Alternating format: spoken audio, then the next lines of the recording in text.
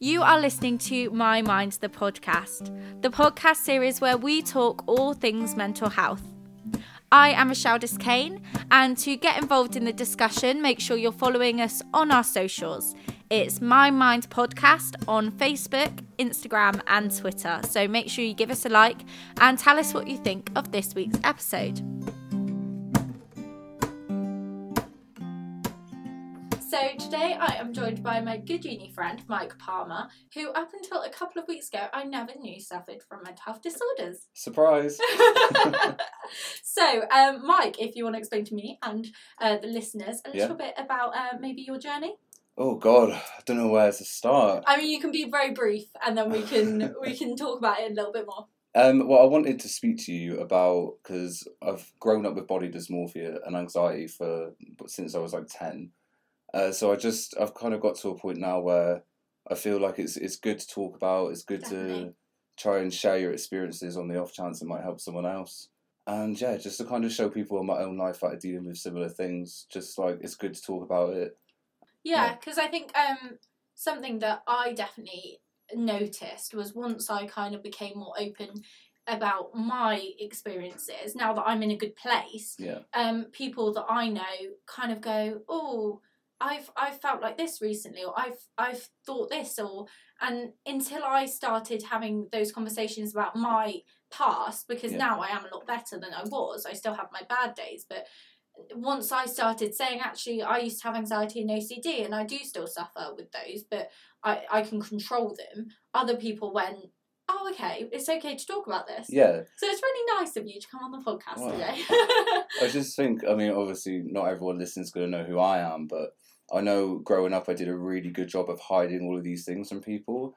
And like, as I've got a bit older and I'm like looking at myself and who I am as a person, like I just want to be putting across who I am as authentically as possible. And I don't want these little things that I do to try and hide things. Like, I don't want that in my personality anymore, because you end up getting lost in all these little things that you're doing to try and cover up things. And then you're not really putting across your best self. And that's what I don't want to carry on doing. Yeah, it's interesting talking about hiding it, because I definitely hid it. And as a teenager, so I would say that I've always had anxiety, and I would say that my OCD started developing probably when I was about 10, 11. And it became uncontrollable when I was probably about 14. It was when I started doing my GCSEs. But I talk to my friends now, who I was friends with in school, best friends with in school, and I'll say to them about things that I was going through, and they'll be like, why didn't you tell us that? Why did you hide it? And they were there for me. We were really close. That we'd talk about everything, but for some reason I just did not feel like I could talk about my mental health. I mean, it is a bit more difficult when you're younger, because I think part of the process for me was realising, like, I was putting too much focus on the external environment in my life. Like, with the body dysmorphia, you constantly see and perceive flaws about yourself, and you're constantly trying to keep them in check. And I'd like pick my face a lot. If I got any spots, I'd pick them right off. Like, I had to have this control over it. Yeah. And then when you're at 14, that's prime age for that. You're trying to find out who you are and where you fit in with people, and like how to communicate properly. So you think all of this external stuff is way more important than it really is. And then as I got a bit older and started like figuring out who I was and like looking more inside of myself, that's when you kind of like get to a point where you're like, oh, like I don't need to be having all of this control over things that aren't important anyway. It's about who I am as a person, and am I a good person? Am I like bringing something that's going to be benefiting other people? And that's like the important thing to bring, like your authentic self, I guess. Yeah. So like it took me a while to realise that. I think it's interesting. So if you could, I mean, in your words, maybe explain, because everyone's got insecurities, everyone's got their things that they're not necessarily happy with. But what's the difference between like that and body dysmorphia? So body dysmorphia is where it can either be like a genuine small flaw that you've picked up on, but you overblow it in your own mind. So it's like all you're looking at, or is all you think other people are looking at.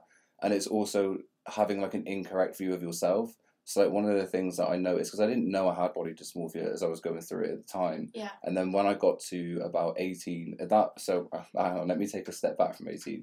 So when I was 16, I'd lost some weight. So I was like a bit overweight, nothing really too dramatic, but it was affecting me.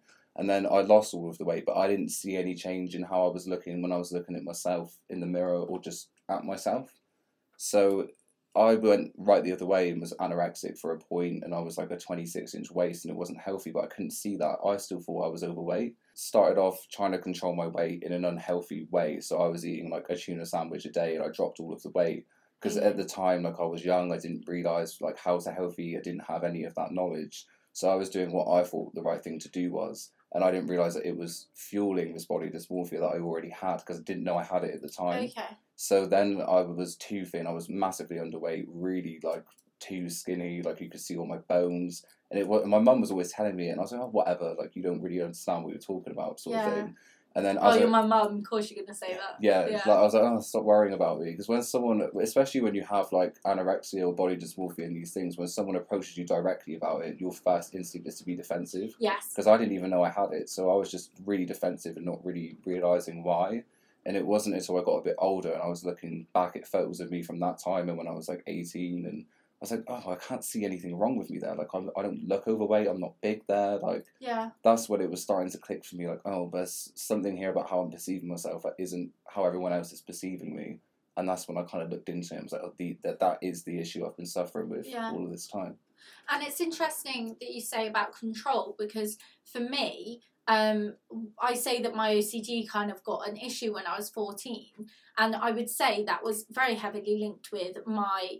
I was obsessed with getting good grades in my exams, and my way of kind of controlling a world which I was very quickly losing control of was to carry out compulsions. I washed my hands excessively. I had a routine that I had to carry out before I could go to sleep. I would tap on walls. I would flick light switches. And all of those things were, for me, about controlling a world which I felt was out of control. Yeah. And it's interesting that my way of kind of control was my OCD, and you're saying that, you know, a big part of body dysmorphia was about control. Yeah, like it was, I've kind of come to realise now it was all about controlling, like, how I was projecting myself to other people, which obviously, like, how you look is how people externally perceive you. Yeah. And I was just putting a lot of emphasis on that, like, it was the only thing that mattered. I was like, it doesn't matter who I am and what I'm talking about, what matters is, like, how I'm looking, and I wanted that validation from people. I wanted people to say I looked good or I looked this, that and the other, but even when they did, I didn't feel that way. So you could never even accept a compliment. It was just like this circle that constantly was repeating itself, like a constant cycle. And then that's when I kind of, when I got a bit older, realised, like, oh, for God's sake, like, I'm focusing on the wrong things here. Yeah. And when you're younger, like, you don't really understand communication in the right way. And I was just really focused on trying to be everyone's friend and trying to like literally every person's friend, because I didn't realise, like, there's some people you're not going to get along with, just such basic things. But that's what it boiled down to. I was trying to do too much because I thought that's what I should be doing, and if one person didn't like me, that's all I'd focus on, and it would fuel all of this anxiety and all of these issues.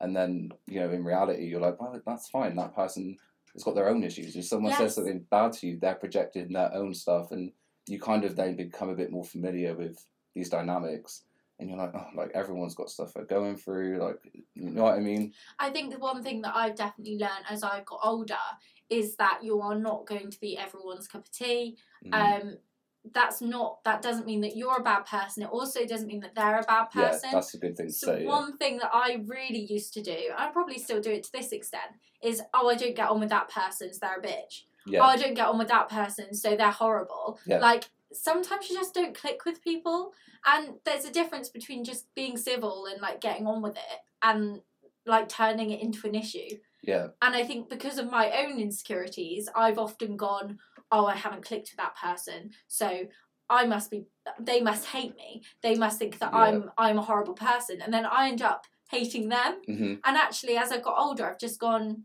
our personalities don't click, and that's okay. It's that's fine. Like, that kind of stuff, it stems from, like, an idea of, like, lack, like, you're not enough. Like, that's what I would be like. I would feel like, oh, I'm not enough for this person, I'm not good enough, like, I'm not complete. And then, like, you don't realise that even just that thought process is what's fueling all of this stuff, because you feel like you're not enough in some way. You feel like you have to be more than what you are. And then it wasn't until I started looking at that and realising, like, imperfections and all, like, I love who I am, like, and you start on that journey to, like, actually like loving who you are as a person, and then that kind of gives you a mindset where these things have less of an impact on you, like, because of that. It's turning the direction, like, away from other people who you're like, they don't like me, or they're doing this, or, you know, like taking that focus away, even just from like how you externally look, and putting that back inside and figuring out like, well, why do I feel this way? Where do these things come from? Where is the trauma there? And once you kind of start to look at that stuff and identify it, that really is like the first step to moving forward with it. At least it was for me, because when I kind of looked at that, I was like, oh, all of this stuff is like in here, and like that's stuff that I need to deal with. And if I'm out and I'm feeling awkward or anxious, like I'm projecting that into the space, and that's why people are going to be not knowing how to interact with me, or it might feel a bit weird because I feel uncomfortable. So like you have to feel comfortable in order for it to just be comfortable. Yeah, and I think it's interesting thinking back to like when you're growing up and when you're a teenager, and I think being in school, it is such an intense environment in terms of you are meeting a lot of people every single day, and like we were saying, there are some people you're not going to get along with, and also in school there are some people who might make comments and might that happens. Yeah. And I think it was interesting the idea of like if someone makes a comment to you, especially with your body dysmorphia, that kind of stuck with you. So I think what I'm trying to maybe ask is like, was there any tips, or was there a specific way that you kind of got over those traumas? I think there's a couple of things I guess to say. Yeah, that's a big question. I think a lot of it was realising to not take things so personally. In the sense of like when I started to like look at myself and the traumas and why I was projecting these things, you kind of realise, well, everyone's human, everyone has these things or traumas or things that they project about themselves. True. So like I would then realise, like I remember when I was about, I think I was 15, 16. So when my anxiety was getting really bad with how I looked and my appearance, like I wouldn't be able to go out just wearing a t-shirt. I'd always have to have a coat on even inside. Or when I started going to parties at that age, I'd always have a shirt on over a t-shirt. It would never come off. Because someone made a comment to me when I was like 15 about like not being toned. It was just like someone like a few years above me in school. A little off comment. I didn't even know the person. It wasn't relevant. And like now I kind of like, when you understand a bit more about people and all this stuff, you're like, that person's chose to say something nasty to someone they don't know because they're projecting some insecurity or some issue themselves. And then when you kind of get onto that playing field with people, you're like, you can't take all of these comments to people so personally. What you need to have is a real strong sense of self, so these comments don't like become all you're about when they're said to you. Yeah. Because if someone says something like that to me now, I'd be like, I don't care, you know what I mean? Like, whatever. Like, it doesn't affect me. It's not going to affect how I see myself or what I'm doing. So, like, it's kind of getting to that kind of mode of not taking everything so personally and taking on the comments that people make as who you are, because that's what I would do. So, like, people could give me every compliment under the sun, and I would never absorb that. I'd be like, no, I'm not that. But if someone says something negative, even if it was just one comment in the whole year, that's how I'd be living. I'd be living in that bad comment. Yeah. So, like, I think one thing that someone said to me, so I don't have body dysmorphia, but obviously, like I said to you earlier, everyone has their own little insecurities, and sometimes they can become very overwhelming. And it was a couple of years ago now, and someone said to me, write down every compliment that you get. Mm-hmm. And I think their suggestion was write it and put it in a jar over the year. Every compliment, it could be the smallest thing. It could be, I like your outfit today. Your hair looks nice today. Mm-hmm. Write that down and put it in a jar. And over the course of a year, you will see all those compliments building up in this jar. And also, your mentality changes because you start to pick up on them more. While before, someone will go, oh, I like your hair today. And you'll just go, oh, really? And you move on and you forget that. If you're making a little note of it, then you're acknowledging that, and you're kind of acknowledging those positivities. But also, it's important to acknowledge the positive comments on your personality. So people will say to me, oh, you're really confident. I don't feel confident, but I get told a lot that I am confident. And the more people tell me I'm confident, the more confident I act. Yeah, you step into it more because you're focusing on the other you feed off it. Or, a lot of people say to me I'm quite bubbly, and I don't feel bubbly, but I think I put on that persona for such a long time that actually, I am a bubbly person. That I've become that now. Yeah. And that's a good thing. And I think acknowledging those and making a note of the comments people say about your personality as well, you just start to notice, people compliment you. Like, people do. Forget the people, one person in the year who has said that negative thing. It's looking at the sorts of people as well. Like, the people giving you, like, I've found, like, the people that give me compliments in my life are people that I'm always around, and I respect them and I love them. And the people that you care about. Yeah, you care about them, they know who you are. Whereas, like, these comments that would come, like, off the cuff from people are people that now I look back, I'm like, well, I wouldn't respect an opinion from them anyway, because why would you come up to someone and say that? Yeah. Like, it's ridiculous. Why does it matter what that person thinks? Yeah. I mean, it can get a bit trickier because... Yeah, of course. Like, obviously, that's not always the case. Like, there are little things that might have been said in your childhood or growing up where those little one-liners will stick with you. Yeah. Even though it was, like, a joke or an off-cuff thing. Yeah. Like, you don't realise that you internalise those things. And I was quite like a sensitive child in a way. Okay. Like, I was quite soft-spoken and mild, and when you're like younger growing up, you don't realise there's strength to that. There's strength to like definitely. Being in your emotions. So like a lot of that stuff was just kind of realising I don't need to be anxious about that. I don't need to be constantly externalising everything and being the most outgoing person or what you think other people want from you. So it's just like, now that I'm looking back, I'm like, well, I love who that person is and I want to keep that. You know, you've got to keep who you are, whether that's someone that's going out to parties all the time or whether that's someone that keeps themselves to themselves and you're happy. And, like, you just got to figure out what's right for you and stand by that, not trying to do things that you think is like the right thing to do or this is what people want from me.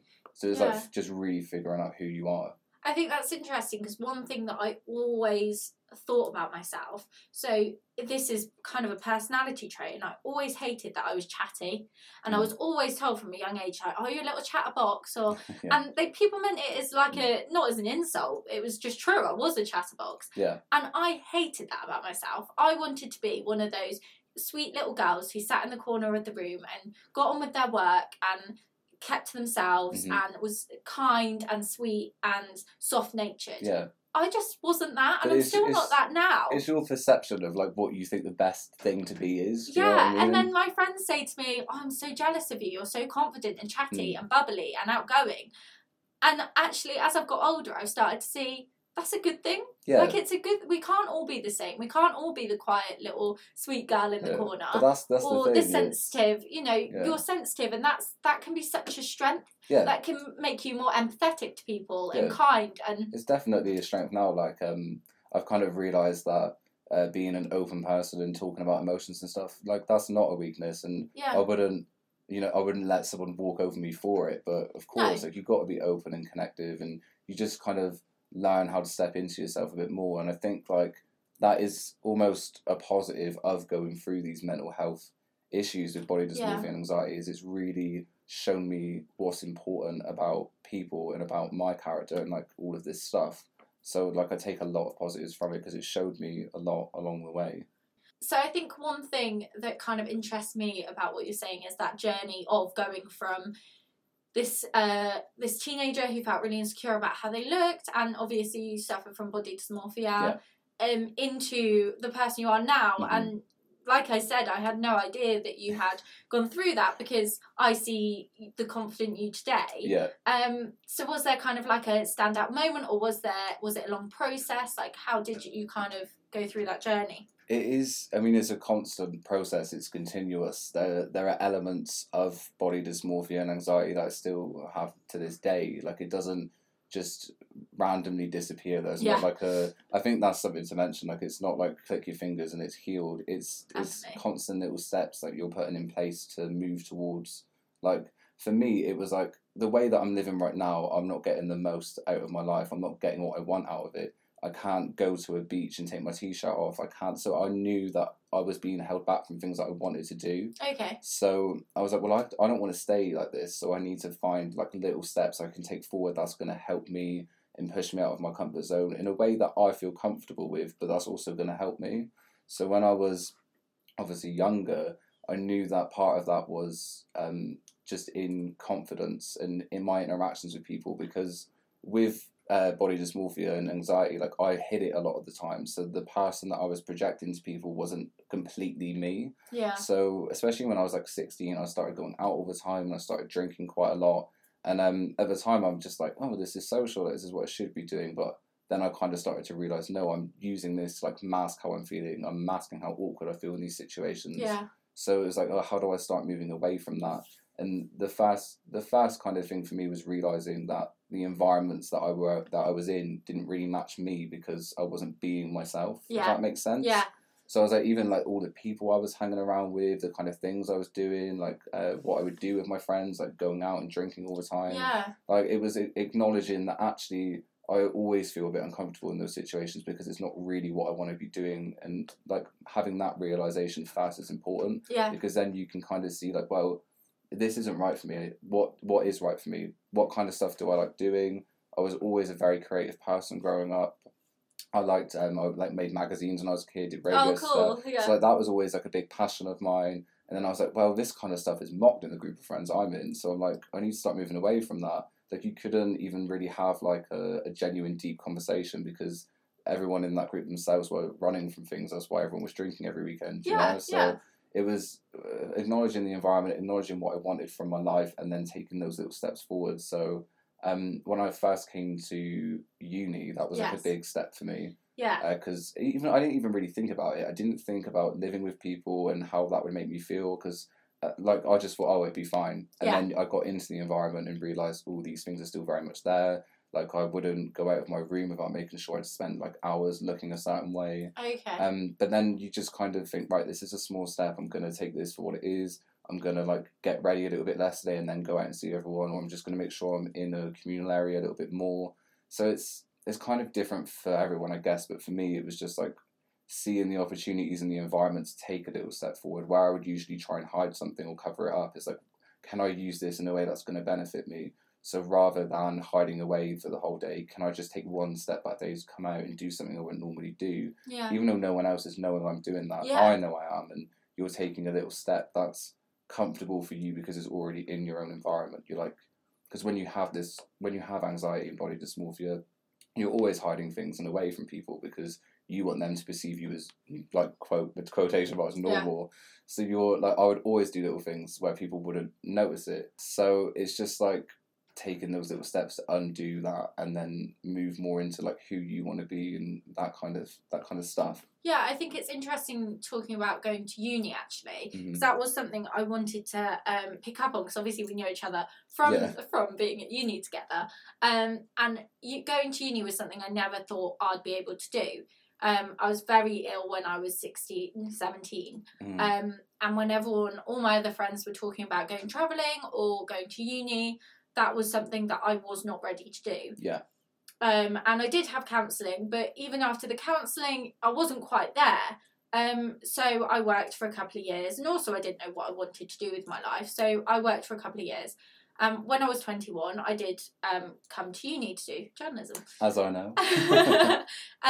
But I think there's that really important idea that even coming to uni, I knew that there were things that would push me too far. Yeah. And I identified those, and I actually said, no, I'm not going to do that. So I was very fortunate in that in my first year at uni, I didn't have to go into halls. Yeah. Because halls was something that I knew I would not be able to cope with. But I think sometimes, like, I know people who lived at home for the first year of uni, or who maybe had a small house share instead of being in halls with lots and lots of people.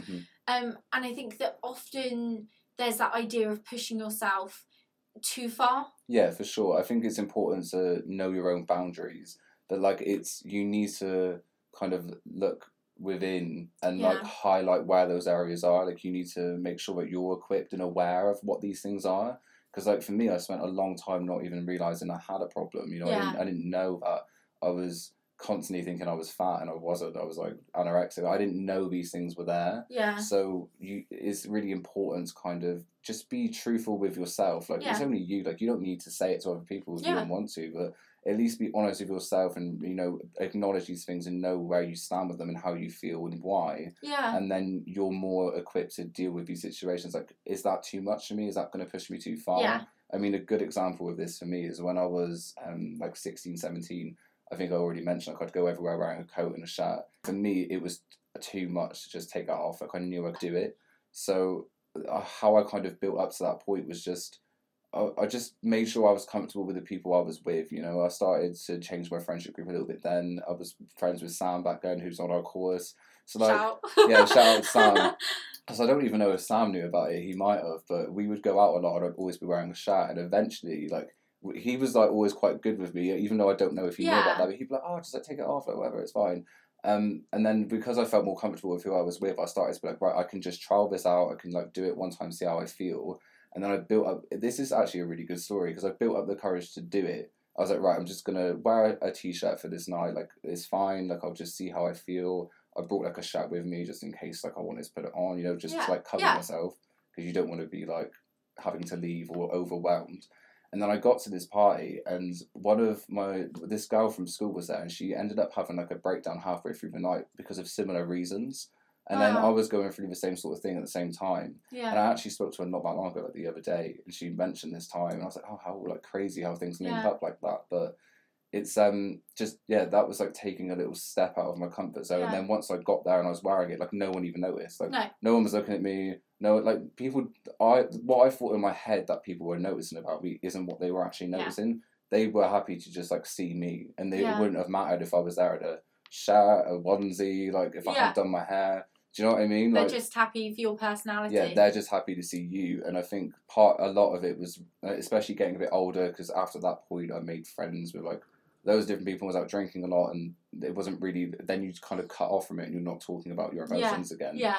But it's like making sure you are around the right sorts of people for you. And like not everyone is. And it took me a long time to figure out like, oh, I don't feel comfortable in this environment for a reason. So just move away from it. Yeah. It's not always, it's hard to separate anxiety and stuff from just like who you actually are sometimes. Yes. So that's why it's really good to like look at this stuff, because some environments you might not want to be in just because it's not right for you. Yeah. It's nothing to do with your anxiety, but anxiety can make you think it is. So yeah. I'm not a big drinker, for example. Yeah. I will go on a night out maybe once, twice a year. That's not, I used to think that was because I was anxious. And in some ways, yes, it is. But also, I don't really enjoy it. Yeah, so it's like, it's two kind of roles to it. Yeah, you know? I go on a night out and it's all right. Yeah. It's okay once in a while, but I'd much rather spend my Saturday nights watching TV or going to see a film or going out for dinner with my close friends or my boyfriend or my mum or my dad. And I think there is that process. I think that comes as you get older of going, actually, I don't like doing that.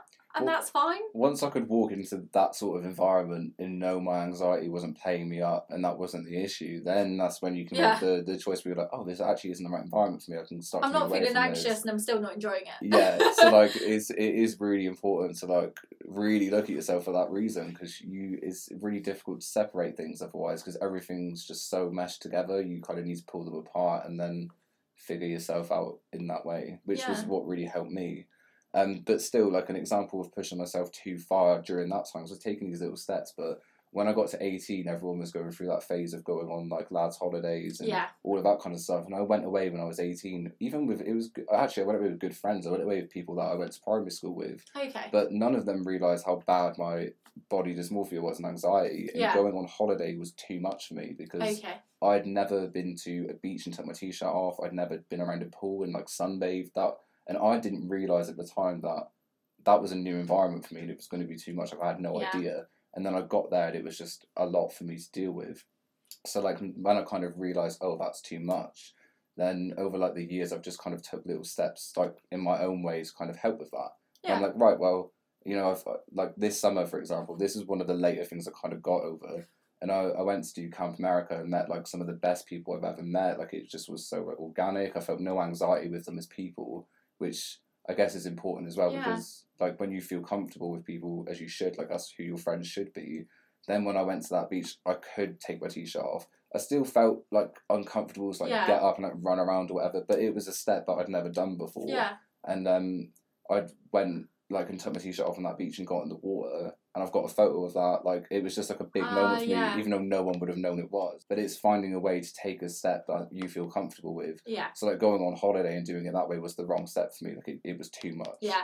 But building it up like in that way, because I was abroad in America, like these little steps were coming up. I was like, well, I can choose to take this little step because I feel comfortable with that. Yeah. So I think it's always important to kind of go after like what you want to do in life and where you want to be, and then these kind of opportunities will come up in your environment to take a step in the right direction for you, and just take those steps like when you feel comfortable with it. Yeah, I think something I talk about a lot is like achievable goals, and like for me, especially in my third year of uni, obviously there's lots to do, and I think something that I've learned is when to say yes and when to say no. Yeah. And some people in my class can work every single day of the week and can, you know, they're doing everything, and I constantly compare myself and think, I should be doing that. I should be doing more. I need to do more. I need to do more. But actually, learning from how I was at A level, when all I did was work, I made myself very ill and I didn't get the grades I wanted. Yeah. Well, now I've gone into third year of uni,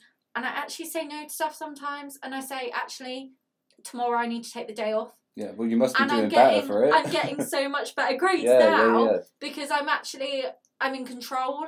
I feel better in myself, and when I do work, it's of a lot better standard because I'm rested, I'm happy, I'm healthy, and my mind is clear. Yeah. And I think something definitely like in school and at university, and also when I was working, it's something, achievable goals is something that I found really important in terms of controlling and achieving. Yeah, I've spoken to people recently who like have similar issues to me, and one of the things I find like it's hard because when you're in like the full grips of it, that's all you know. Like you don't feel like change is possible for you, and I'm a prime example of that. It's only in the last couple of years where I've realised, oh, I'm not special. Like I am just like everyone else. Like I can feel like self-love for myself, and I can genuinely feel that, and that's a good thing. Do you know what I mean? But like it's so easy to feel like you're the only person, and like it doesn't matter all of the things that you read, all of the things that you hear, you can still feel like, well, that's not me, like this is still something I'm going through. Definitely. So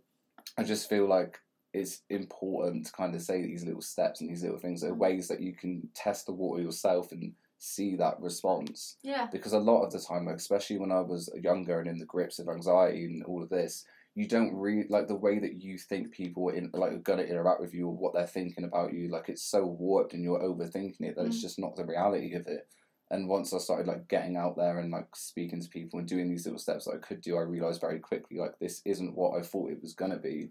And that's why it's so important to like go through your own experiences, like not just to I mean, it's important to like have knowledge and read up on these things and know what's affecting you and where it comes from, but it's also really important to like take these steps yourself and have these little experiences, because ultimately that's what's going to help you as a person and not, you know what I mean? 'Cause it's going to be different for everyone. So maybe if you go through these little steps and experiences, like that's where you're going to see the change in your own life.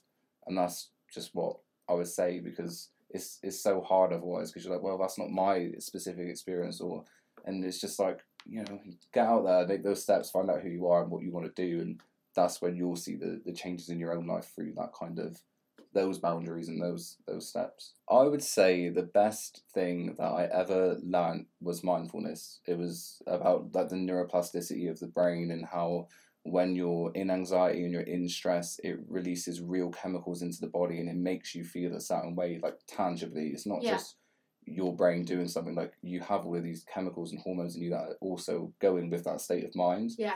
And when I was reading up on mindfulness, I got into meditation.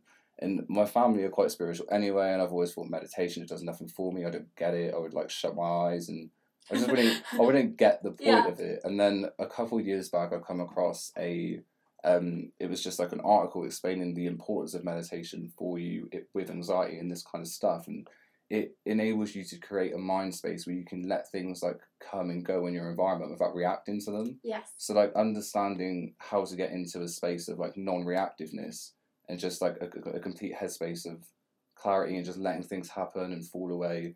That kind of mindset really I've carried through with me in my day-to-day. And if anything comes up that triggers me, I know that I'm not going to immediately like spiral or be reactive to it because of these like the breathing techniques and just having a state of mind that you kind of learn through meditation that can really benefit that.